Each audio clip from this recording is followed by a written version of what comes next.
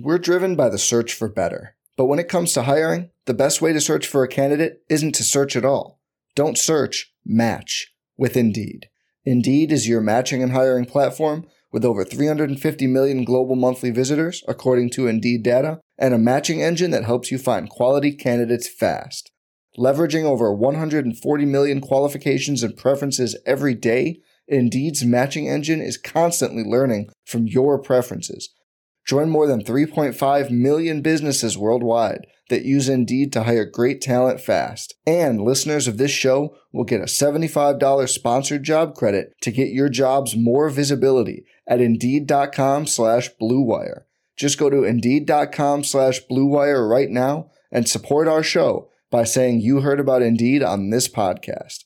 Indeed.com/Blue Wire. Terms and conditions apply. Need to hire? You need Indeed. Support for this podcast comes from Frito-Lay and the 2023 Snack Bracket Championship. The Frito-Lay Snack Challenge is underway, and fans are voting on their favorite snacks to crown champion. We're talking about prime-time matchups between the best 64 snacks in the land. Will Ruffles Ridges reign supreme? Can Doritos defend their dynasty? Or will Smart Food use their smarts for a surprise upset? Only you can decide. Get in on all the action for a chance to win up to $1,000 or a year's worth of snacks. Let your snacks be heard. Just go to fritolaysnacket.sbnation.com to vote and enter for a chance to win. No purchase necessary. Sweepstakes ends April 3rd, 2023. Void where prohibited. Year's worth of snacks awarded in the form of 52 coupons, each good for one bag of chips. See official rules at fritolaysnacket.sbnation.com.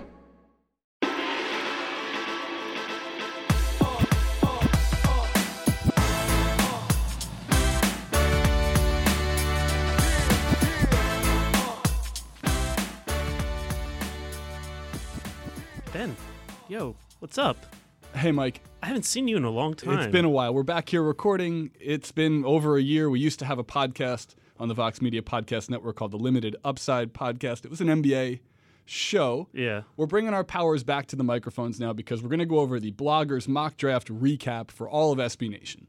Mm-hmm. Seems like a lot of people's opinions have gone into this. A lot of work has been done. We are joined by, SB Nation's college basketball guru, Ricky O'Donnell. He's going to help make sure that Mike and I don't make egregious errors in evaluating the talent. Good luck, picks. Ricky. Yeah, mostly cleaning up Mike's mistakes. Ricky, how you doing, man? I'm great. Thanks for having me again. This has become an annual tradition of hopping on what was once called the Limited Upside podcast. I'm glad to be here. So if you're listening to this on one of our team site podcasts, if you're a Lakers fan, if you're a Pelicans fan, we did used to have a podcast until we got too busy to kind of maintain it, but they recruited us back. Mm-hmm. And why we're important, let's see. Mike is the actual NBA editor of SB Nation. Important. So he's important. I'm not. I'm just a fan of basketball who once upon a time hosted a podcast here. So I'll be a little bit more of the question asker, and hopefully Mike can make sure this is NBA relatable and Ricky can blend in his college basketball expertise, because what the bloggers have done is take some serious time here to do a real-world draft. They have made trades with each other. They have picked their favorite prospects. It lines up perfectly because the draft is on Thursday. If you're listening to this, it might be Tuesday. It could be Wednesday. I'm not sure yet. We're recording this on a Tuesday, right before the NBA draft.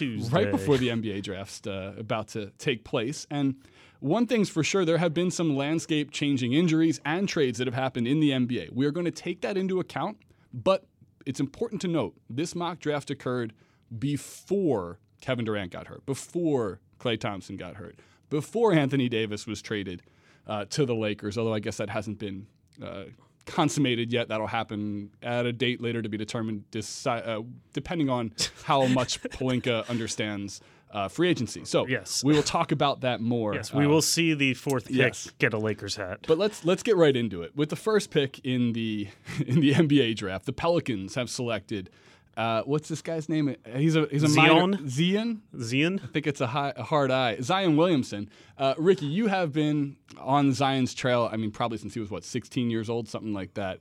This obviously is a no-brainer pick here. This has been the rumored selection for a long, long time, although not necessarily the team we thought would fall into that first pick. The Pelicans changed the whole NBA again when they won that ability to pick number one overall, and they're going to get Zion. So, I don't know, in the quickest Zion I don't know, summary possible. People know a lot about him, but mostly they've seen the visuals. Tell me about Zion, the player, the intelligent basketball player that you think he could be.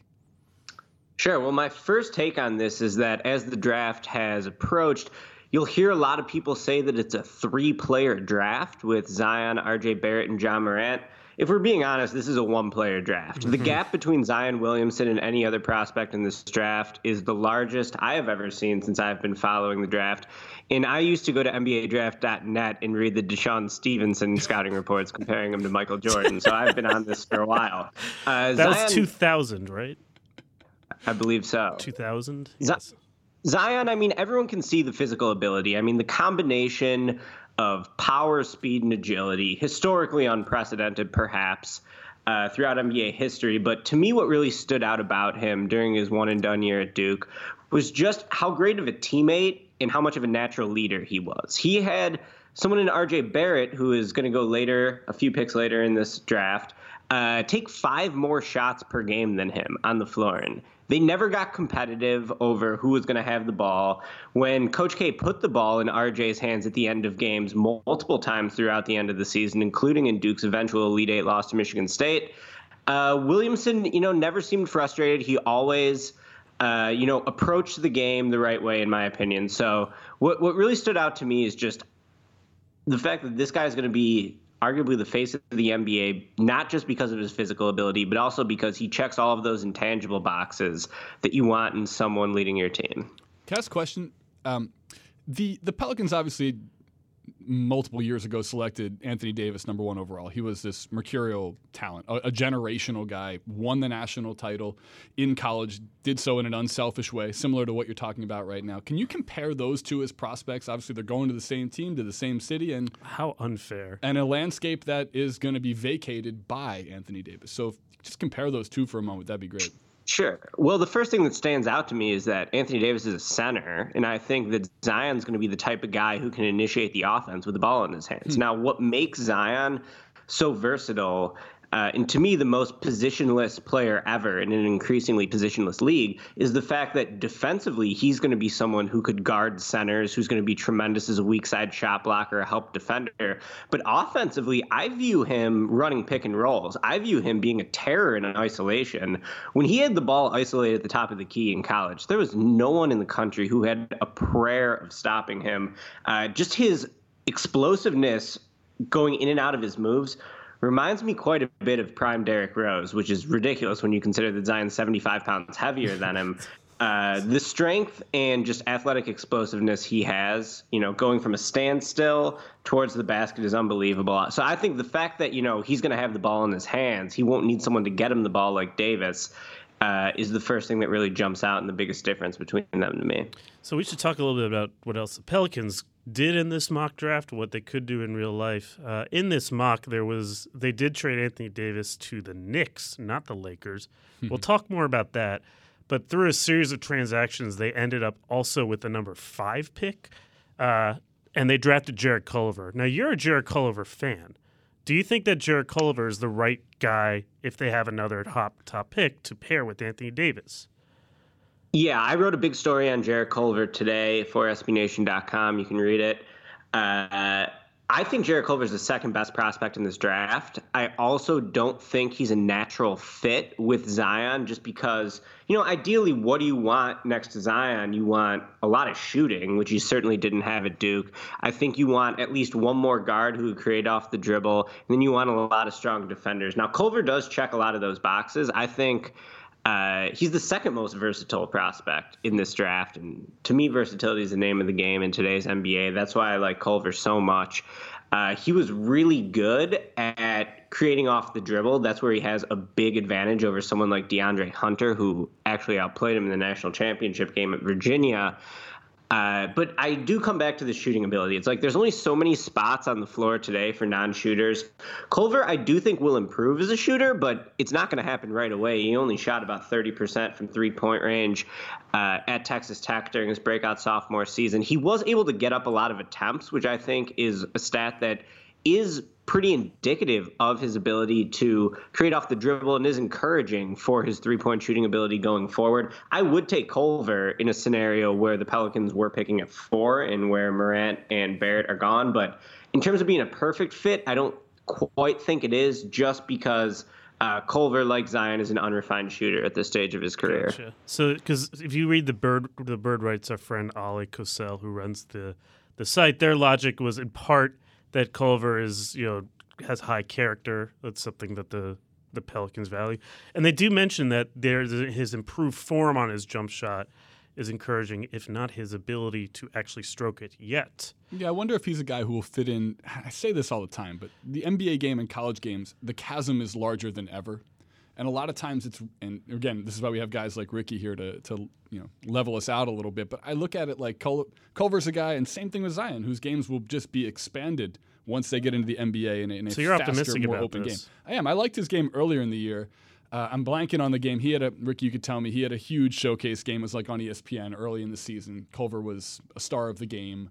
I'm not exactly sure who they were playing. It was one of their Texas Possibly Tech. against Duke. They played Duke in Madison Square Garden, and he was really good. He was burning Cam Reddish all night. That's right. What I like about Culver is that at the college level, he became this guy who they moved. Freshman year, he played on the wing. Sophomore year, they moved him to this like offensive initiator, de facto point guard type role. And he was able to score efficiently out of the pick and roll and ball handling situations. He was able to score efficiently in isolation. He has so many counters to his attacks in a really offbeat rhythm to how he goes at the defense.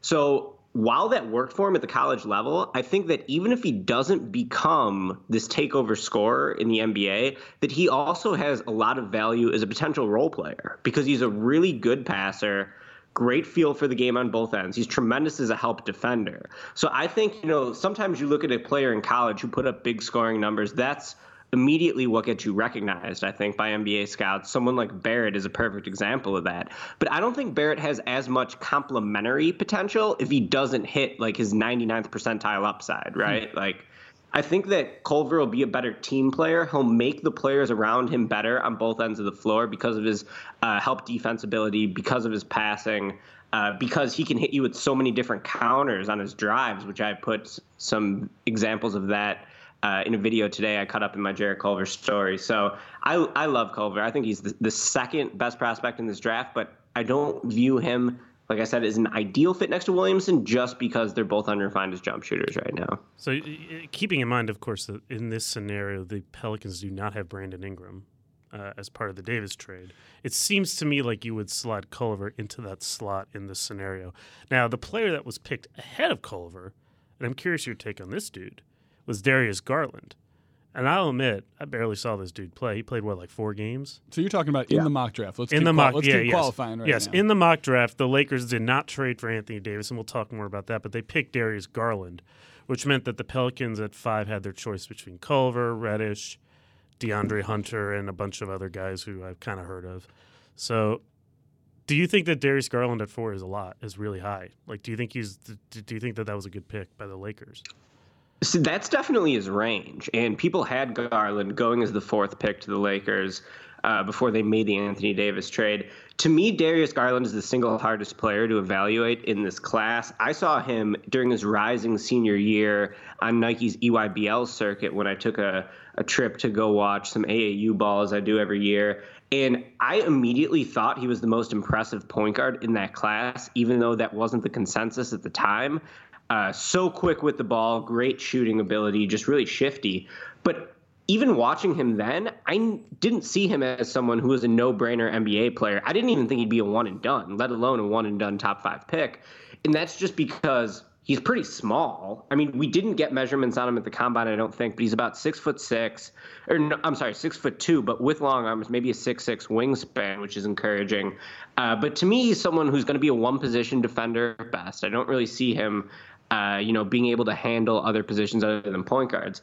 I really struggle to see how he's going to score at the rim because he's not an explosive athlete. Basically, his game is about shifty ball handling, like the power going in and out of his moves, and his pull-up shooting ability. He's the best pull-up shooter in the draft, bar none. You can never go under a screen in a pick and roll when Darius Garland has the ball because he'll shoot right over the top of you. So I don't know about Garland. Like, on one hand, pull-up shooting has become such a valuable skill for today's NBA point guards. All the best point guards in the league are basically knockdown pull-up shooters. I think Garland has that. But I don't see him have that many other avenues towards becoming a good player if he isn't like super elite on those pull-up threes. He actually averaged more turnovers than assists during his brief college career. I think he's totally unrefined as a playmaker. I'd have a lot more faith in him if he had like Trae Young's passing ability or Ja Morant's passing ability, but he hasn't proven that yet. Perhaps he will as he goes on in the league. I don't think he's going to be a plus defensively, and I don't think he's going to be much of a threat to score off the dribble when he's driving. So he's a tough eval. I think he's worth taking a chance on in this draft, but I don't have a ton of confidence that he's going to be a really good player. Damn. He seems like a guy who, and again, you've already hit it on the head, the rise that he has had, there's a few guys, and we'll get to a couple of them later here, that they look great in workouts when they're by themselves.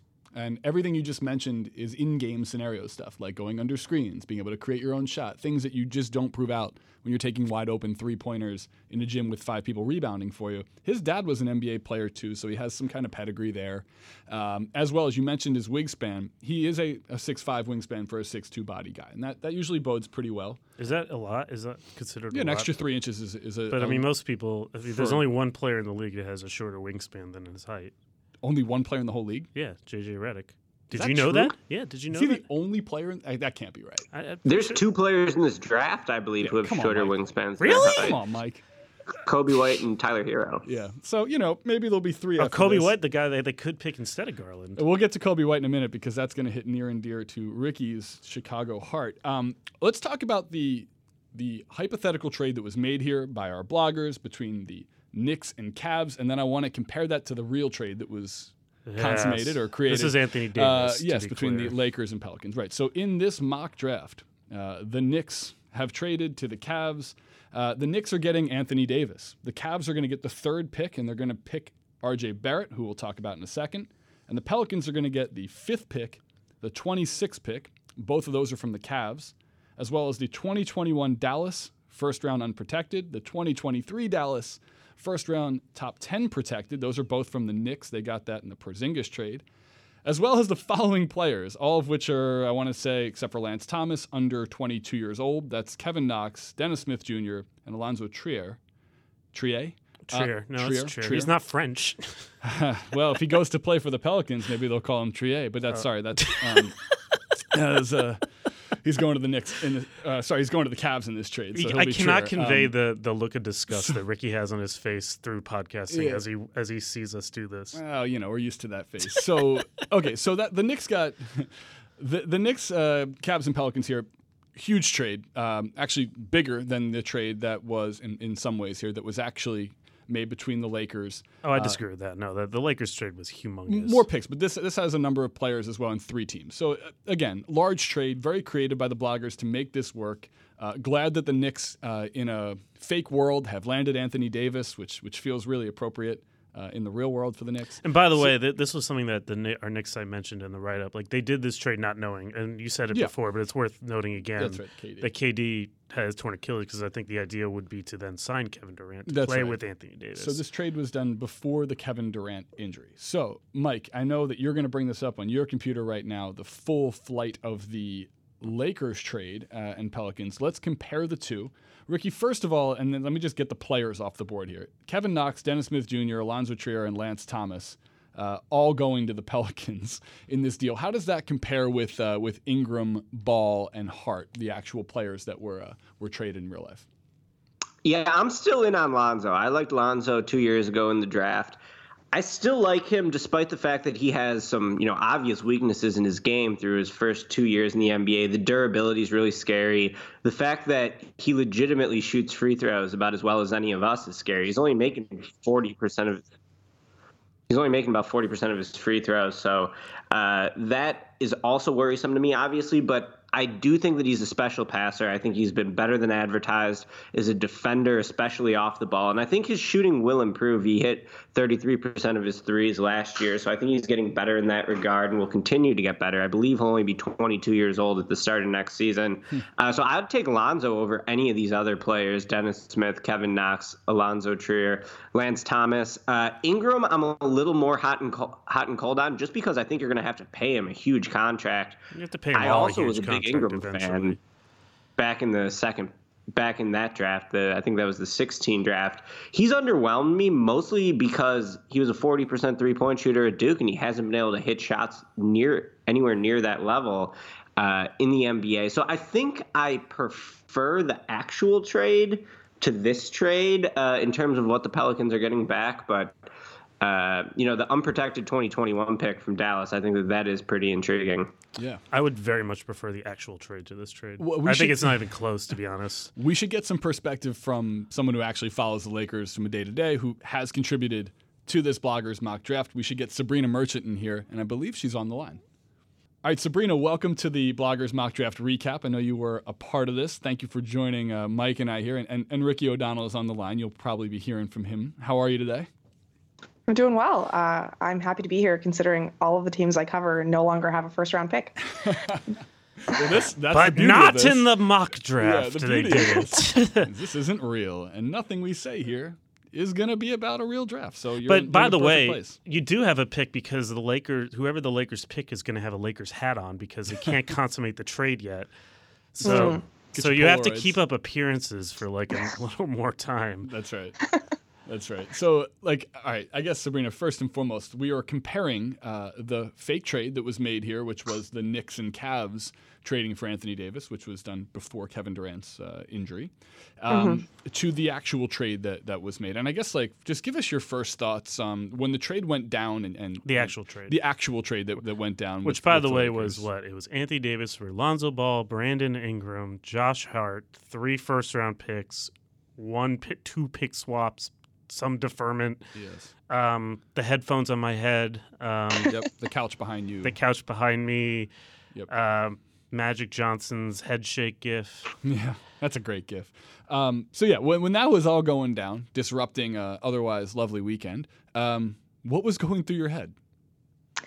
Well, my first thought was finally, because we've been talking about it for so long, it just seemed like a matter of time until it got done. It wasn't so much an if, but a when. And truthfully, when the details first came out, the picks that were sent didn't seem as onerous as they later came to be reported. So I was pretty happy about it. The Lakers have made it pretty clear that they want to get that 3-star summer. So giving up Lonzo Ball and Brandon Ingram was just the cost of doing business. There's no way they could have signed a high-level free agent without clearing that salary. So just seemed like what had to get done. I didn't really expect Rob Pelinka to be able to negotiate with any art in this process. So, well, TBD on that one still. Can I ask a more of a fan visceral thing? You've been following the team. Obviously, this is what you do. This is a love of yours. Is there a weird emotional attachment to following young guys that you stand for and that you write about and you watch go from college to into the NBA career, have their own personalities grow out on social media or wherever it may be, and then just cut ties just like that and watch them walk? It definitely sucks to see Lonzo and Ingram go away because they were the ones who the front office at least touted a little bit, that they would theoretically want to keep around. But, I guess for the last 6 years or so since Kobe tore his Achilles, nobody that has come on the Lakers has really felt like a permanent addition, which is a very weird situation to be in for 6 consecutive years of watching the team. The only player who ever seemed like he was going to stick around was LeBron. And I suppose this is just the way you have to build a team around LeBron James. And I understand the mechanics of that. But, I have a Brandon Ingram jersey. My brother has a Lonzo Ball jersey. It's unfortunate that that's just laundry now, right? But it does kind of suck. Hey, I'm a Sixers fan. Ricky's a Bulls fan. Well, the Wizards sometimes get draft picks, Mike. Watching. We got one this year. We do have one this year. Watching young people come in and come out. Unfortunately, obviously, it's part of the economics of the game, but it's part of the ebbs and flows of the LeBron economics. Yeah. It's just the way it is. Yeah. So here's my question to you. Like I guess in this mock draft, Davis went to the Knicks you have to look up again exactly what it was, but they essentially Anthony Davis goes to the Knicks. The Cavs get the 3rd pick. They pick Barrett, and the Pelicans get the 5th, 26th, 2021, 2023 Dallas picks. Kevin Knox, Dennis Smith Jr., Alonzo Trier, and Lance Thomas. Were you guys talking in the mock draft to the Pelicans about trading for Anthony Davis? I assume you guys were, yes? Yes. So I think it's pretty clear that the price that the Knicks paid is lower than the price that the Lakers paid in real life. So obviously, you guys reached a point where you weren't offering as much in the mock draft as the Knicks were. What was the rationale behind not exceeding whatever the Knicks were offering?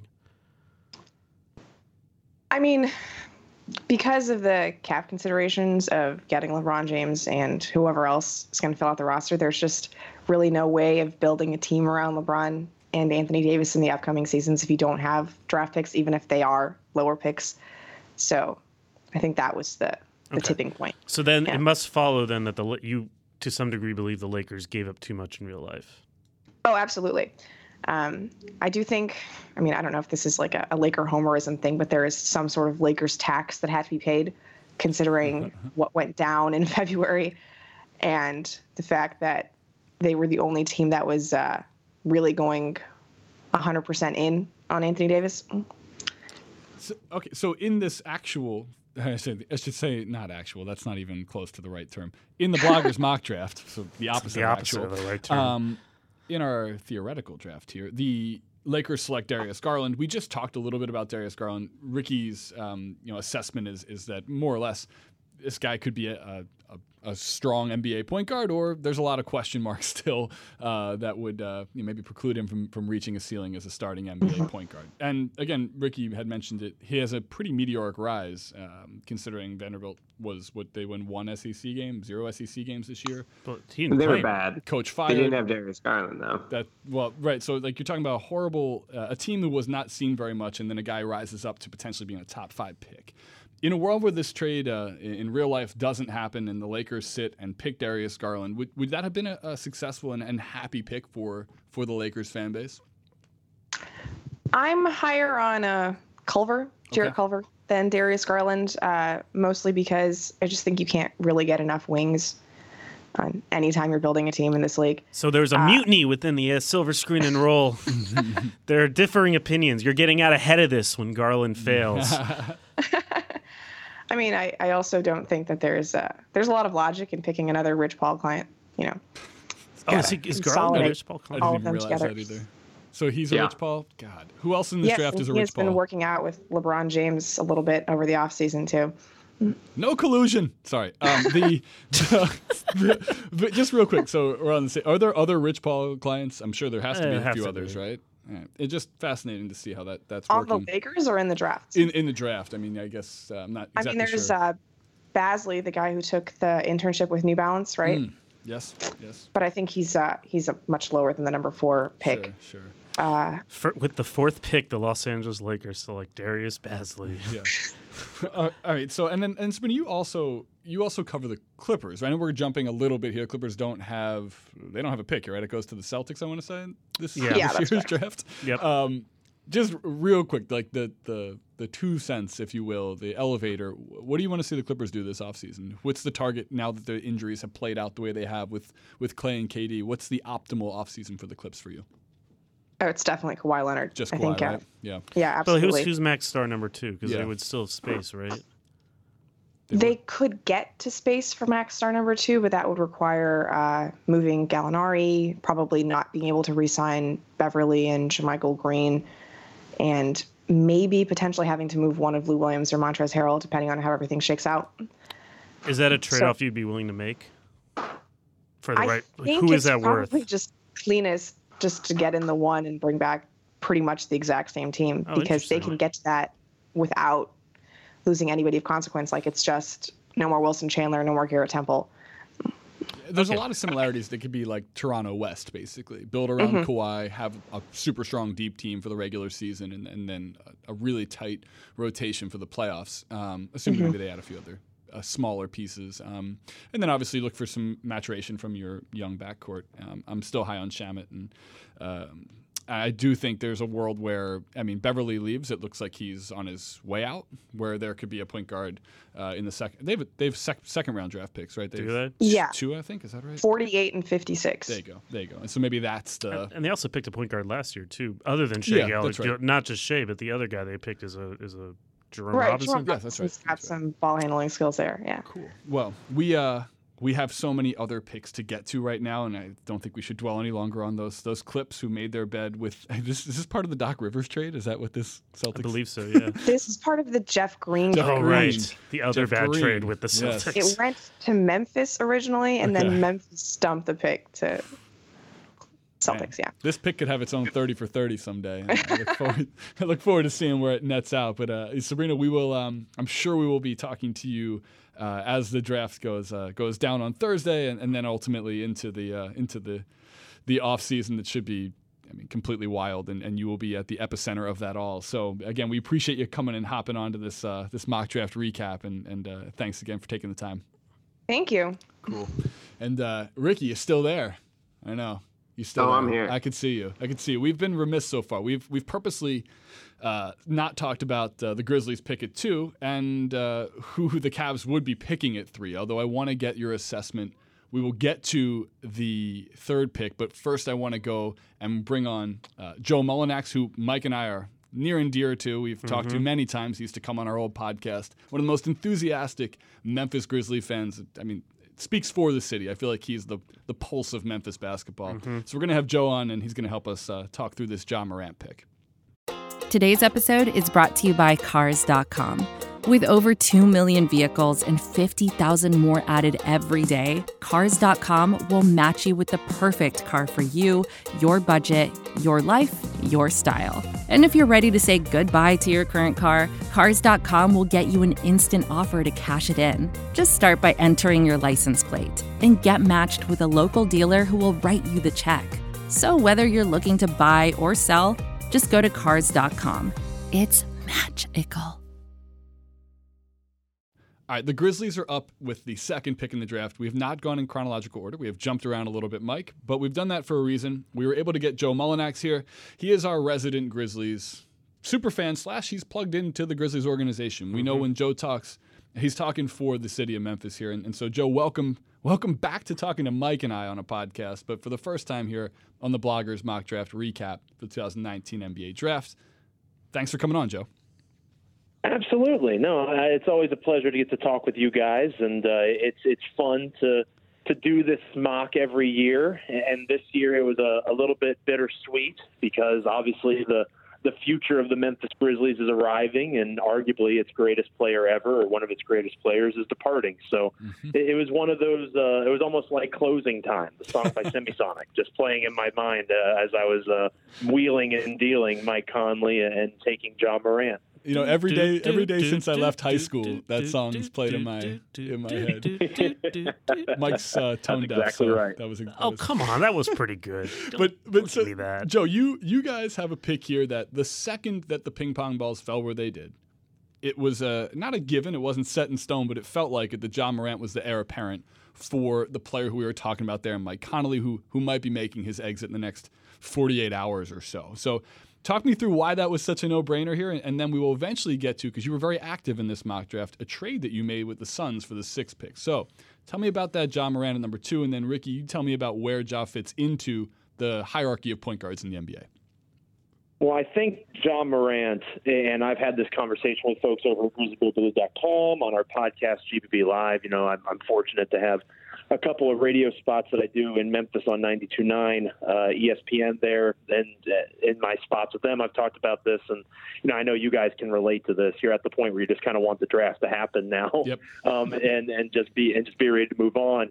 But at the same time, you look at what Memphis has in front of them with this opportunity that fell into their lap, and with Ja Morant, he is a better fit in Memphis than maybe he is a prospect, if that makes sense. Sure. And the reason I say that is our R.J. Barrett, to me, is just as good of a prospect as Ja Morant. I think you can make an argument for a Brandon Clark. You see people doing that, Jarrett Culver, a couple other guys. But for me, it was between R.J. Barrett, who can score in a variety of ways, has good versatility on the wing in terms of his size, all that stuff, and Ja Morant. And one of the unique things about Memphis is the personality of the city shines through in the team. I've talked to you guys about that in the past, and anybody who goes to grizzlybearblues.com, you can get that feeling just from a feature or two. It feels like every week we talk about the soul of the city and how the Grizzlies and Memphis are intertwined. And Mike Conley is a big part of that, as was Marc Gasol, who just won an NBA championship with the Raptors, and Zach Randolph and Tony Allen before them. Ja Morant fits that narrative. He is a small-town kid, comes up, pulled himself up by his bootstraps. You hear stories from his dad about how he would tell him that he was overrated and he was soft finishing at the rim. And, he just kind of seems that he has the mentality of a Memphian. He feels like he's from Memphis and he just doesn't know it yet. So in the case of Morant, for me, he's an explosive player, a great facilitator. He's going to make people better on the offensive end, like Jaren Jackson Jr., last year's top 5 pick, does on the defensive side of things. So he's a solid cornerstone player in that regard. And the nice thing about Morant is he fits Memphis. He's not somebody who you'd have to worry about, like maybe a Barrett, getting unhappy because he's in a smaller market. Mm-hmm. As long as the Grizzlies are competently run, which obviously is a big if, but as long as this new front office runs things the right way, I don't see Ja Morant running away for the bright lights of New York or L.A. when he gets an opportunity to do so. And I think that almost as much, if not more, depending on who you ask, plays into Memphis taking Ja Morant 2 overall. I think if New York was picking 2 overall, if another team was picking 2 overall, Morant may not be the pick there. But I do believe that the fit in Memphis goes hand in hand and marries quite nicely with the skill set. It all kind of works out nicely for the Grizzlies in that way. So I entertained R.J. Barrett, but at the end of the day, Morant makes too much sense on a variety of levels. And he went to school at a Murray State, small school, was not highly recruited, to your point. Nearby, Murray State's in Kentucky? Yeah, that's right. And Kentucky is near Tennessee. But he's from South Carolina. He's a Southern guy. I mean, the narrative, the story lines up nicely towards what the Grizzlies are looking for. Yeah. So, Ricky, here's my question to you about Ja Morant. We've seen a lot of great point guard prospects come out in the last few years. Last year, you had God, why can't I remember? It was even last year's draft. But for real, we've had a lot of interesting point guard prospects over the years come through. Luka Doncic and Trae Young. Oh, Trae Young. Yes, that's the one. Why am I? Yeah. Anyway, ask Mike, who was picked 14th overall in 1983. He'll bang it out in a second. But last year is top 5. I just had too many things in my head. But we've had a lot of great point guard prospects. Where does Morant compare to some of the great point guard prospects we've seen over the past handful of years? Yeah, it's an interesting debate to me, looking at the 3 point guards who were taken in the lottery last year, Trae Young, Colin Sexton, Shai Gilgeous-Alexander. I would probably take Trae Young and Gilgeous-Alexander over Morant. But with that being said, I do think that Morant offers this sliver of star upside that is absolutely worth gambling on with the second pick. I think that Morant's vision, his passing ability is going to be a great fit working off Jaren Jackson in the pick and roll. I think their game should complement each other well on both ends of the floor. To me, the biggest thing Morant needs to improve is just his pull-up shooting ability. The jump going from the Ohio Valley Conference to the NBA is going to be absolutely tremendous, and especially when you don't have that reliable three-point shot to fall back on. I think it's going to make things tough for him, especially early in his career. If I were the Grizzlies, I would consider keeping Mike Conley around and just playing them both at the same time. 2 point guard looks have become increasingly popular, I feel like, over the last decade in the NBA. Morant does have some value off the ball as well, because I think he's really smart as a cutter. He'll be great in transition. So I think it could be a rough, transition into the NBA for Morant in his first couple of years, but his natural talent level is so high. His chance at superstar upside is, to me, maybe greater than anyone else in this draft after Zion. So I think Morant is a good pick. I just wouldn't expect him to be a savior right away. It's probably going to be a little bit more of a long journey for him to hit that upside if he gets there. It feels like then he's going to the right place then. a place that's going to give him that ramp, that does not have immediate winning expectations, that has other young players to grow with in a city that will likely, fall back behind that line of thought. So yeah, it seems feels perfect. like a good match here. And don't underestimate Memphis in terms of being a basketball town. Any time that you see the NBA final ratings come out or whatever it might be, Memphis is consistently in the top 3 to 5 markets in terms of shares and ratings for anything that is basketball based. So I think it's a very smart city. I think they understand where they're heading. And I think they also have respect, going back to the Mike Conley keeping Mike. I think they have respect for their stars. Like, there was a serious conversation among people that were Grizzlies fans about whether or not there should be a parade for Marc Gasol in Memphis that he won the championship in Toronto.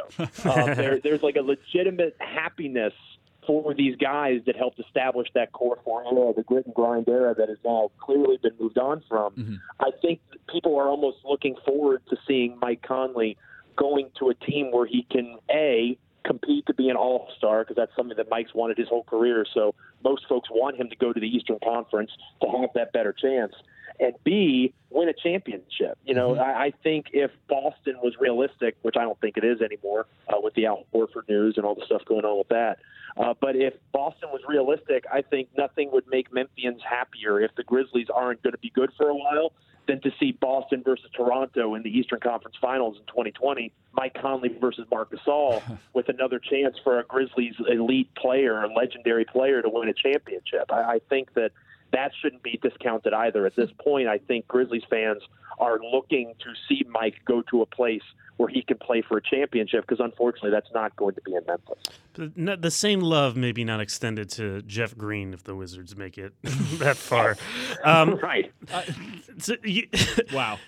So, Ricky, you were saying you think they should have kept Conley. Obviously, Joe, you did not keep Conley. You traded him in this mock draft to the Phoenix Suns for Tyler Johnson, Josh Jackson, T.J. Warren, and the number 6 pick, and you also gave up Dylan Brooks and C.J. Miles. Was there any thought to keeping Mike Conley over taking this offer? No, to be honest with you. My goal going into the mock was to trade Mike Conley, and I'm kind of going against what I just said. You're sending him to talked the about Suns. Grizzlies fans wanting to see. Yeah, I valued, as the mock GM, getting the best possible return I could. And to me, there's a bit of a sliding scale when it comes to Mike Conley's value. It's kind of like the supply and demand curve and trying to find that perfect intersection. The closer you get in terms of higher the draft pick, the less likely it is you bring back good players. Sure. Like in our community mock draft that I do over at Grizzly Bear Blues, I traded Mike Conley to the Chicago Bulls for the number 7 pick, Cristiano Felicio, I think, and Denzel Valentine. And I was crucified. Like, people thought that I was absolutely insane, but I valued getting a higher pick in this draft. Whereas in another mock draft that I did did get Domantas Sabonis and the number 18 pick from Indiana. So I got a superior player, but I got a lesser draft pick. It's all kind of just been an experiment to see what other people see as Mike Conley's value. In this draft, I decided to go right into it and say, I'm going to get the very best thing that I can actually get. And the Suns were borderline surprising, to be honest with you. I send Dylan Brooks to Phoenix like he should have been sent to in the first place, like Kelly Oubre. Is Marshawn Brooks still in the Grizzlies? Can you send the wrong Brooks? I wish. That never should have happened in the first place. But Dylan Brooks finally goes to Phoenix, as he should, and C.J. Miles is cap filler to make it work. And Memphis still has an opportunity to have money come off the books in the Tyler Johnson contract. Josh Jackson could be good. He could be terrible. At this point, you're just taking a flyer on a piece of talent. To me, the main cog in the trade beyond the 6th pick, because I like DeAndre Hunter a lot, was T.J. Warren, because I think he's one of the most underrated players in the NBA. He's on a great contract the next 3 years. He can score. He's versatile at both forward positions. And I think that he is a nice fit next to Jaren Jackson Jr. and Ja Morant. If you're trying to build a young team and trying to establish a core of guys that can help build what it means to be a Memphis Grizzly again, I think that this trade really helps with that. It gets young players in a new area, a new place, a new city, gives them a chance at a fresh start with a new head coach in Taylor Jenkins. And to me, I don't see the Grizzlies. They probably aren't getting this kind of trade anyway in reality. But to me, this is maximizing Mike Conley's value. I see this as the very best that Memphis can do. Multiple young players and a pretty high first-round pick in this draft. Even in a draft that people say is only 3 or 4 players deep, and I don't necessarily disagree with that, but I do think that if you can get a DeAndre Hunter in combination with the guys that I was able to select, that's a huge haul for Mike Conley. Agreed. And I think we should touch a little bit on Hunter here. And Joe, we are at the sake of the clock right now and very early on in our mock draft. So you were very helpful here. And not just helpful, we're going to have you on and talk more and more, obviously, throughout the course of if we ever get to do the Limited Upside podcast again. We will have you on again because I think the Grizzlies are going to be an interesting team to follow, especially in this offseason because, like we touched on here, their team is going to change likely again in the next 48 to 72 hours here with this potential trade and with Mike Conley, likely on the move with his heir apparent coming into town. But so we will let you go here, Joe, and we will get Ricky's thoughts here on DeAndre Hunter, a Philadelphia native and someone whom I have seen play when he was a young kid, and that my how young? I saw him play when he was 15. My uncle's best friend. That's not that young. Yeah, I mean, when you say young kid, my uncle's like best 8. friend is his son is the coach of Friend Central, and has been coaching DeAndre Hunter for a while, or coached him prior to This is the UVA. annual Ben name drop segment. Just going to throw it out there. Big fan of Hunter, and I rep all those Philadelphia high school athletes are like guys like Kyle Lowry, championship pedigree, So that's well timed. Nice that he has that title now. So Joe, again, thank you for coming on, man. And just again, one sec, where can we find your podcast? And again, what was that called? It was called Grizzly Bear Blues Live. You can find that on the SB Nation Podcast Network. Right. We're proud members of that. Check us out over at grizzlybearblues.com. We'll have great coverage. We're having a watch party in Memphis that we're doing with some great local blogs and local radio stations. So check out grizzlybearblues.com. Lots of good stuff over the next few days. Fantastic. All right, Joe. Thanks again for coming on, bud. All right. Thank you. Appreciate it. All right. See you, man. And Ricky. DeAndre Hunter, who Mike just berated me for mentioning that I had seen him play when he was younger because he's older now. This guy played a bunch of college basketball. Yeah, usually he gets older over the years. He's not 15 anymore. He's also older than most other players in this draft. He genuinely played college basketball, not just a one-and-done guy, and arguably peaked in the brightest of lights. So is it fair to say, is he the 6th best prospect in this, or is he just the right guy in this draft? Yeah, I'm not a huge fan of him in a vacuum. I do think Joe made a compelling case for his fit in Memphis, just having another, effective 3-and-D combo forward there who would give you some lineup versatility with Jaren Jackson, play Jackson at the 5, Hunter at the 4, get a couple more wing scorers and creators out there. And I think that would be an interesting look in this particular scenario. For Hunter in general, he might be the one prospect in the top 7 or the top 8 that I would be the most hesitant to draft because I don't think he has the upside typically associated with a pick that high. The thing that stands out to me is that he just has really rudimentary creation skills. He's not someone who's going to beat you off the dribble in isolation. He's not someone who's going to run a pick and roll. What DeAndre Hunter is a really, really big, strong point of attack defender. So he's phenomenal on the defensive end. And then offensively, he's mostly a catch and shoot guy, but he has a really slow release on his jumper, which I think is going to inhibit how effective he can be at the NBA level. You compare him to someone like Jarrett Culver, and make no mistake, DeAndre Hunter won the individual matchup against Culver on the biggest stage in college basketball in the national championship game this year. But for the season, Culver was able to get off threes at a much higher rate than Hunter was. I think part of that is because Hunter lacks creation skills off the dribble and because he has a slow release. I'll go back to one of the defining highlights of Zion Williamson's season this year at Duke. It was in a game against Virginia at Virginia. LeBron, Rich Paul, Rajon Rondo all show up, sit courtside.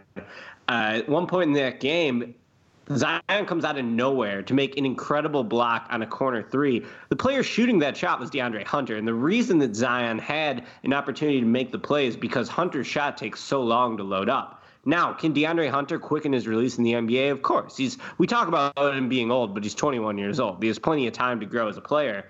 But to me, he lacks the upside that some of the other players in this draft have. just because he can't really do too much off the dribble. Yeah. And while he is a really good defensive player, he also had low block and steal rates. His teammate Ty Jerome had a steal rate that was like 3 times as high as his, playing in Tony Bennett's defense. So I like Hunter, high floor guy. The Mikal Bridges of this draft, I would say. I would still take Bridges over him in a vacuum, but could be a good player in the right situation. Yeah. Interesting. I like, one thing I really liked about Hunter was, and this, again, I'm thinking about right now in the NBA, guys who are shorter but play bigger.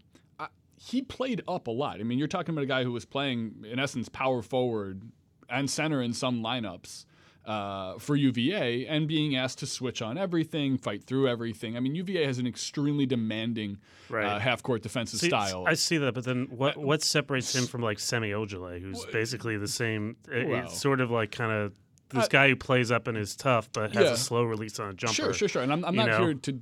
I'm just saying there are traits that you bring with you, specifically defensively.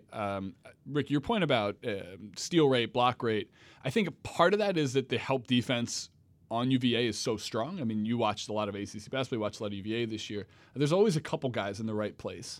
So maybe that is potentially why a guy like Jerome is getting more of the deflections, et cetera. But I mean, again. A tested player, someone who's had to play against, I think we've talked now about multiple generations of Duke prospects, and I think Hunter's played against 3 of them. He was also missed, you could see when he missed time the year prior and how much that affected UVA in their first-round loss. But you're not evaluating him. He did not play against UMBC. I know, I'm just saying. You're not evaluating him based on his fit with UVA.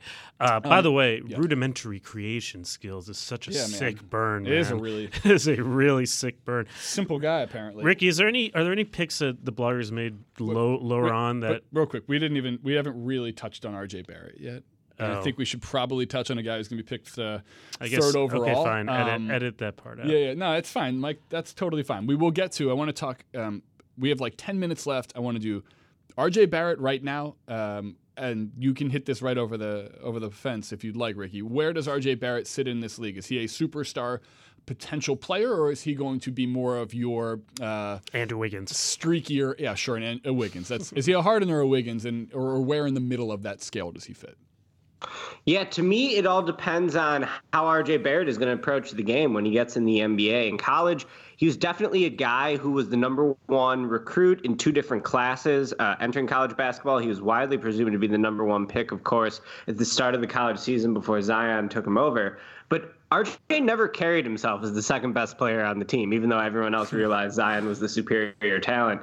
He's someone who, to me, has always been programmed with that Kobe Bryant sort of mindset of, I'm going to be the alpha dog scorer. If you follow RJ Barrett on Instagram, you will see he started calling himself Maple Mamba during the season, which to some people would show, this killer instinct he has that Kobe really idealized during the prime of his career.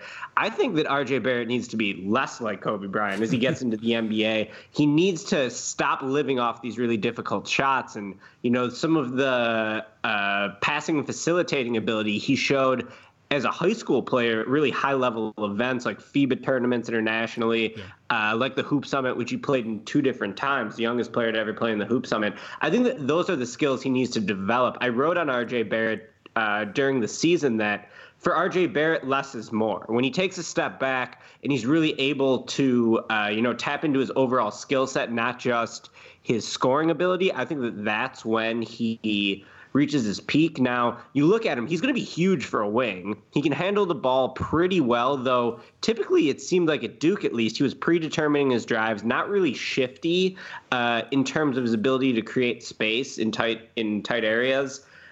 So I think, those are the type of skills he's going to have to improve, which certainly can improve. And then it's like, how do you improve feel for the game? Right. How do you improve how well you see the floor? How do you improve your vision? So Barrett, to me, could end up being a good player just based on his physicality. He's the rare 18-year-old who will be physically ready for the NBA day one, I think, because he is so big, strong, and fast.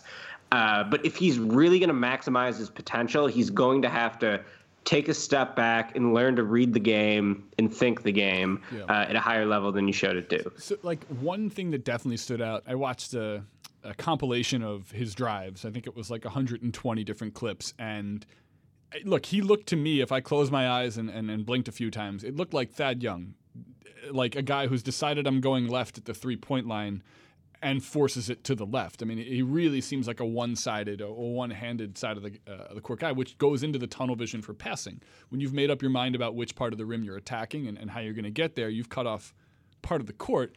I think a lot about the idea that he may have already played with his best teammate last year than he will for the next couple seasons. In this hypothetical wow, that trade, is rude to Cedi Osman. Well, in this hypothetical trade, he ends up on the Cavs where he will be flanked by Sexton, who has no idea how to play point guard, Kevin Love if he decides to play next season. Sorry, Cedi Osman. Cedi Osman, man. That is so rude to Cedi Osman. Not very good. And so the idea that he couldn't really figure out, and part of this falls on Coach K, who is a stubborn coach in terms of the sets he runs and how he uses his talent. He couldn't figure out a proper way to use 3 of the top potential 10 picks in this draft. But we're talking about a guy who really, to your point, that mental aspect of not being able to look across the bench or look across the room, I guess they were roommates, and see Zion, I should be able to learn how to play off of him, which will ultimately help me. It's a weird mental gap that I wonder how that translates into the NBA. What is mental Mamba because he's Canadian? Maple Mamba, excuse me. Yeah, he's Canadian. Is that the only reason that nickname makes sense? It's just because Canadian? Okay. Yes, 100%. So he should be more like Maple...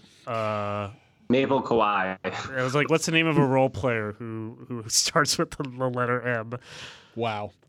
Maple Morris brother. Okay, so Maple Morris brother. Ricky, we do not have a whole lot of time left. I want to get your thoughts on 2 teams who have a total of 5 picks in the first, 25 picks or so. The Hawks have 2 picks.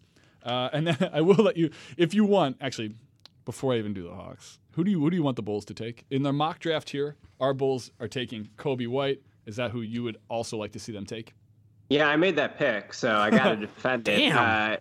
Coby White would be second on my board behind Jarrett Culver. He'd be my preferred pick for the Bulls. Okay. If he's not available, I do think Coby White would be a good selection for Chicago because they have an obvious hole at point guard. I think that Coby White, while being more of a scorer than a facilitator and while largely being considered a combo guard, I think his playmaking ability, his facilitating, gives him some untapped upside as he continues to grow into his point guard role. I think that, that could boost his overall value in the league.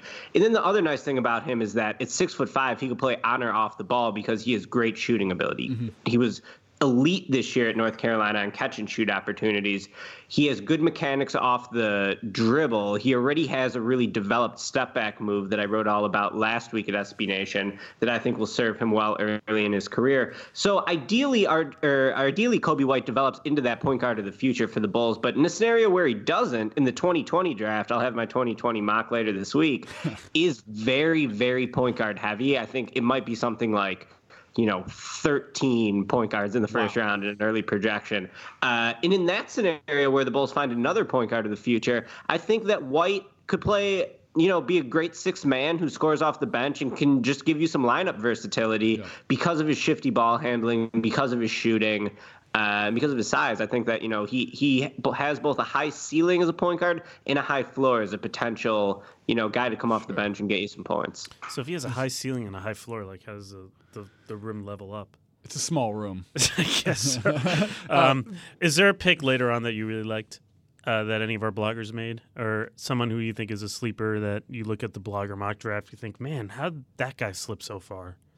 Yeah, there's a few guys I like. I really like Grant Williams, who we have going to the Spurs in this mock draft. I think that'd be a terrific pick for him. So strong, immediately is going to be going to have like elite functional strength in the NBA, going to be able to finish inside. A really smart player, 2-time SEC player of the year, won it as a sophomore, and then was better across the board this past season as a junior. PJ Tucker is a common comparison for him. Both players played under Rick Barnes at the college level. Barnes himself first touted PJ Tucker as a potential comparison for Grant Williams as a pro. So I think that would be a tremendous pick for the Spurs or any other franchise. I really like Bol Bol, too, a player who I've covered extensively since high school. I recently wrote a big thing on his upside at SBNation.com. Basically, there's never been someone with his length and his shooting ability. 9'7" standing reach is only going to be equaled by Rudy Gobert and Mo Bamba. You think of the other guys with his length, be it Andre Drummond, Brendan Haywood was someone with a 7'6" wingspan. None of them were threats at all from the outside, whereas Bol Bol is just a straight-up knockdown shooter. I think he's going to have a tremendous amount of gravity just standing somewhere on the floor. And I actually think he can make some moves off the dribble in terms of attacking a closeout.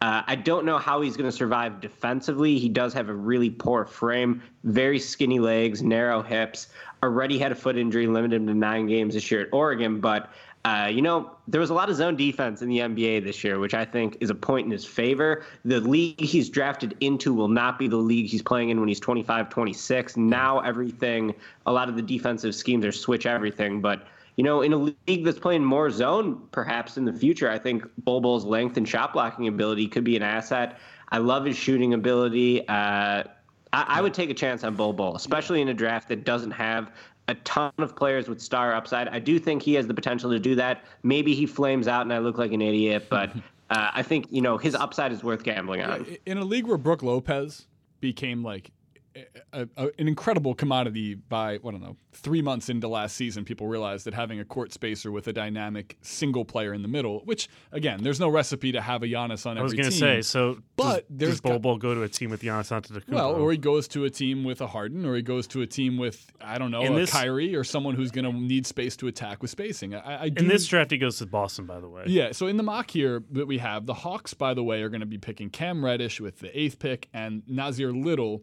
with the 10th pick. Both of those guys were highly hyped prospects going into last year, respectively, at Duke and UNC. Both had pretty poor, I think by the standards that were presumed to be set on them, are poor seasons as freshmen, which is always difficult to say. There's the fit. Cam Reddish went from being a best player on every team he's been on to the third wheel, if you will, on Duke, and then Little kind of just maybe is built more for the NBA than he was for college basketball. We won't talk too much about that because I did want to just mention real quick that in our mock draft here, we have the Celtics taking Jackson Hayes from Texas with the 14th pick in the draft, and then we also have the Celtics taking Bol Bol at 20. And then I believe we also have the Celtics taking Kevin Porter Jr. So whoever did this went for 3 big swing prospects. Any of those guys you think, aside from Bol Bol, I guess you already mentioned, could be a star. What should I know about Jackson Hayes and Kevin Porter other than they're also talked about as guys with high upside? Sure. I'll start off with this Jackson Hayes take. I don't know if I've ever seen a 7-footer move the way he does. He runs the floor with an incredible amount of fluidity and agility. The way he cuts and is able to get up the floor is really, really rare, even for elite NBA players. Like, you think of the way Anthony Davis runs in transition, and those are the kind of vibes I get from Jackson Hayes. Wow. I'm not super high on him in the short term. I think he's going to struggle quite a bit as a rookie because he's still so thin. He has no real skill level to rely on in terms of his shooting ability or his passing. He is a pretty good shot blocker, but he struggles as a rebounder. But, man, in a league that is playing faster than ever, I think that his ability to get out in the open floor into, like Euro step at full speed as a guy with a 7'4" wingspan and who's 7 feet tall, I think is really intriguing. I also find Kevin Porter very intriguing. There were times to me when I was going to have him as a top 5 pick in this draft during the college season. He had a really weird year at USC. He ended up having a nagging injury that was never totally cleared up. He got suspended by the team for 1 or 2 games, and he finished 7th in minutes per game on his own team for a USC squad that vastly underperformed the whole year, didn't make the NCAA tournament. He is unbelievable at creating space in the half court. So many good putback moves, up and unders, athletic finishes. Kevin Porter can really create his own offense off the dribble, especially in isolation situations. He's tremendous in that regard. Also shot like 41% from 3. Just a big physical athlete at 6'6", 220 pounds that I also think has some untapped defensive upside. So I enjoy Kevin Porter's game quite a bit. If you're looking for dudes to gamble on in this draft, I would take him. Got it. Excellent. Should I be excited about Brandon Clark going to the Wizards in this mock? Seems like Brandon Clark's amazing. Seems like he's the guy that the metrics love, and so I should be excited about this. He's unbelievable. He was the second best player in college basketball this year behind Zion. He had one of the strongest seasons of the decade for any individual player in college basketball. Shot over 70% in terms of his true shooting percentage. Automatic on just short rolls to the basket, putbacks. He just knows how to get his own offense and how to score efficiently. And then defensively, he's the best defensive prospect in the draft, I would say.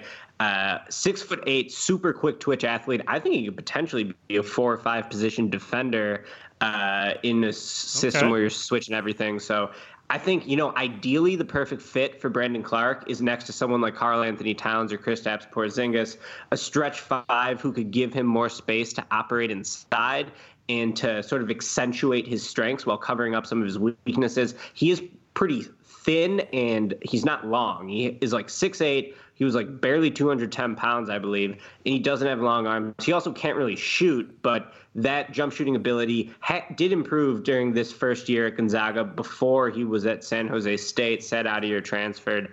But basically a non-shooter right now is too small to play center. And he's going to be a 23-year-old rookie. So what makes this guy so good? Well, he's just incredible at basketball. That's good. That seems like a good skill. Insane athlete, great instincts.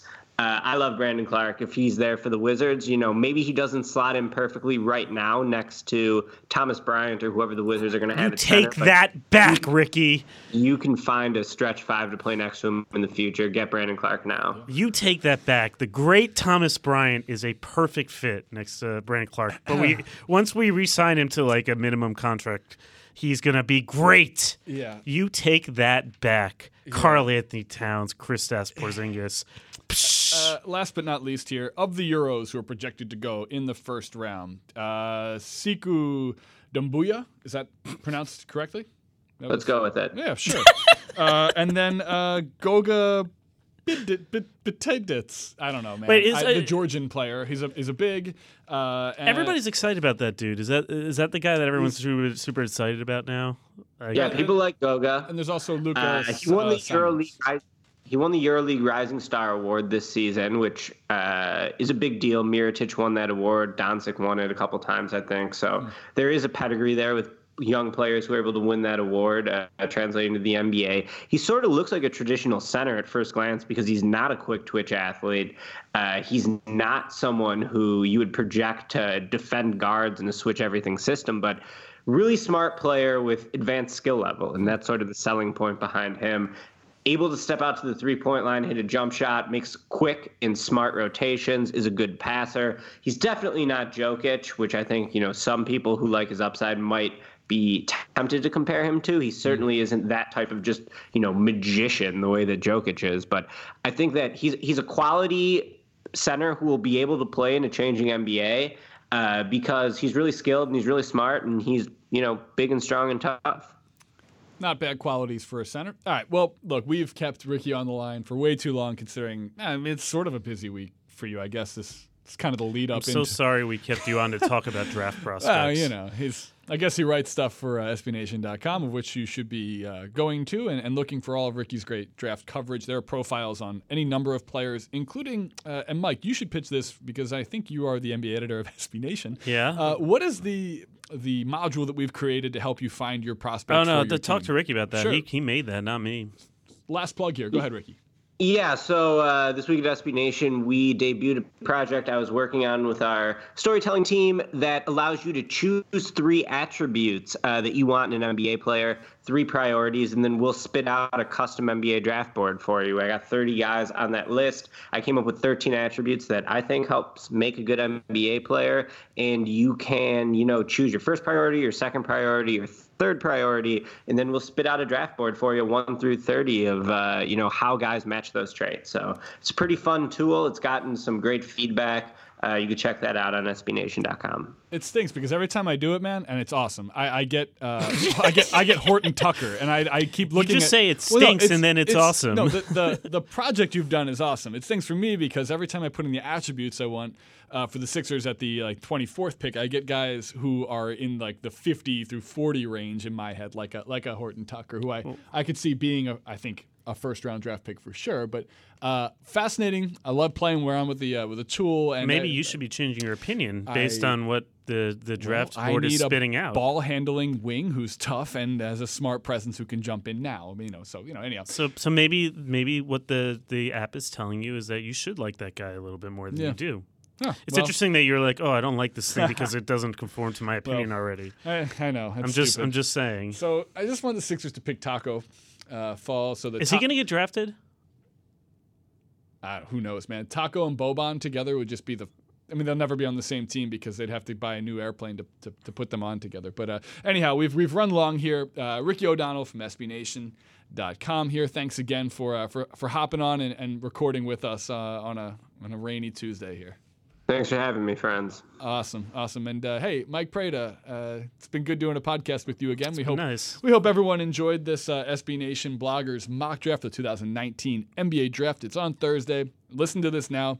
Go to Ridiculous Upside and please check out the actual written part. This is much larger. There were other trades. There's also obviously 30 picks in the first round. We really only chronicled about 10 to 15 of those. So get some more in-depth information on ridiculousupside.com here. Please keep listening to all of the SB Nation Team Site podcasts. They're phenomenal. You heard from Joe Mullinex. He's obviously one of the hosts of our Memphis Grizzlies podcast. And look, there's lots of good pods depending on what team you want. There's plenty to choose from. So please continue to listen to that. Subscribe to anything else that's on the Vox Media Podcast Network. There's tons of great podcasts to listen to of all different genres. I'm Ben Epstein. That's Mike Prada. This was an abridged version of A Limited Upside. Abridged? Yeah. Well, it's an hour long, but it's the only one we're going to be doing for a while. Don't say that. You never know. You never know. But anyway, thanks for all your team site people letting us, bug your airwaves with our BS. Yeah. And everyone enjoy the draft and then on to free agency and summer league. Until next time, I'm Ben. That's Mike.